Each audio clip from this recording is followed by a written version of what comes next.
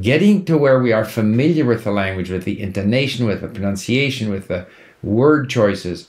This is all part of learning the language. It's all part of our brains getting used to the language. Hi there, Steve Kaufman here, and today I want to talk a little philosophically about language learning. I want to talk about how we get to know a language, how we become familiar with the language, not necessarily how we learn the language, because that's a big part of learning the language.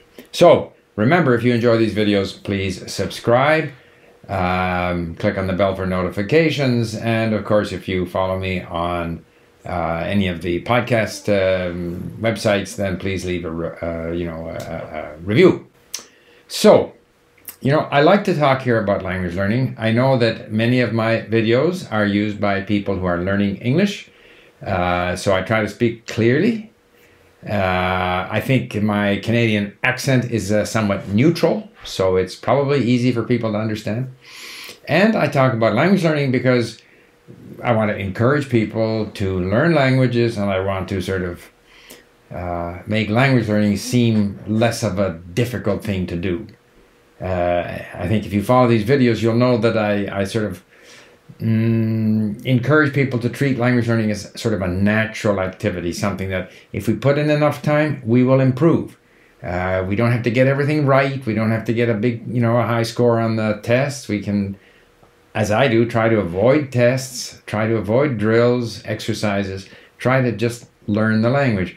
And a big part of that is this sense of becoming familiar with the language, so that the language becomes like a friend. So you get to know the language, just like you get to know, you get very familiar with people in your family, you get to know your friends, you get to know their characteristics. When you see them, you know how they behave, you know what their character is like, so you become very sort of intimately connected with them. And I feel the same way with the languages that I've learned. Maybe it's because I do a lot of listening, so I'm not deliberately trying to learn anything. I do when I'm, after listening, I review it on my iPad and look up words and stuff, but I'm not deliberately trying to learn anything. I'm more trying to become friends with the language. I'm trying to start to get in the mood to enjoy the language. And I think that helps in terms of pronunciation, for example, in terms of intonation, in terms of using the right phrasing. As we start to become familiar with the language, even if we don't fully understand it, a lot of these things are kind of penetrating us. I noticed this in my Arabic and my Persian. Now, paradoxically, and remember again that many of you are studying languages at school, or you may be studying them for professional reasons, which was my case when I was learning Chinese 50 years ago. That was my job. I was doing it 7 hours a day. But now I'm doing it as a hobby. I'm doing it out of interest.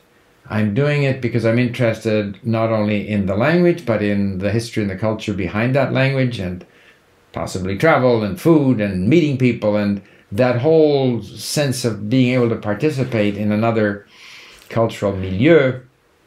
So that's what motivates me. And what I've found recently is that my strategy of, and this is this whole issue of studying more than one language, say 2 languages at the same time.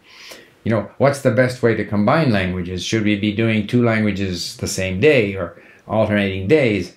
And I'm beginning to find that if I go 1 week on one and 1 week on the other, then when I come back to the first one, I'm sort of reconnecting with an old friend. And that's a nice feeling. And I'm even finding, and as I said before, this business of benign neglect. If you leave one language, go to the other one for a while, come back to the first one, all of a sudden things are clearer. Maybe because you've pushed your brain to work this other language.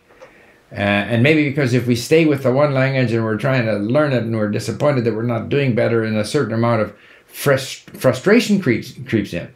Whereas if we leave it for a while, do this other language, and then we come back to the first one, we rediscover an old friend, everything is fresh again, and I do find that I hear things more clearly. I'm a little more aware of the language. And getting to where we are familiar with the language, with the intonation, with the pronunciation, with the word choices, this is all part of learning the language. It's all part of our brains getting used to the language. And if we can develop this sort of natural getting to know the language, we're going to speak more naturally, as opposed to trying to learn it through rules and tests and things of that nature. And it's surprising. I was spent a while with Persian. Then I started listening to my Arabic podcasts again, and I find that I recognize my old friend. I recognize some of the personality of the Arab speaker. He's sort of very intent on getting his view across, and he uses certain expressions in the certainly in the standard Arabic, which I'm listening to from these political podcasts. The Egyptian Arabic has a different personality, and I have a very good tutor who's creating content for me in Egyptian Arabic, and so I can get familiar with and get to know and get to feel the personality of Egyptian Arabic. And then I'll leave that, and then I'll go to my Persian again. And on each of these occasions, it's staying fresh for me, and then I'm rediscovering an old friend, picking up where we left off. And I find that I'm progressing perhaps, or enjoying it more, or less frustrated by my lack of progress, and more aware that I am becoming more familiar with the language. It's becoming more familiar to me. It's becoming more of a friend to me. I'm recognizing characteristics and therefore intonation, pronunciation, turns of phrases. And in that way, the language is gradually penetrating my brain. And this normally, and I found this when after an absence, I started speaking again with my tutor, all of a sudden, all of this familiarity, this comfort level with the language is being, converts itself into being able to speak more freely and speak more, I wouldn't say fluently yet in those languages, but more comfortably in those languages. So, learning languages is not just learning rules, although it can help to review the basic patterns of a language. It's becoming, emotionally connected to the language, becoming more familiar with the language, making the language your friend. So I find the strategy of alternating languages works for me, but some people may prefer to stay with one language. But ultimately, we want to sort of get that language in you. And so I think learning a language includes this sense of making these languages your friend, making them familiar to you. So a little bit of a vague thought, but it's something that's been running around in my mind, and I'd be interested in any reactions. Maybe what I had to say there is just a lot of nonsense. I don't know. Anyway, thanks for listening.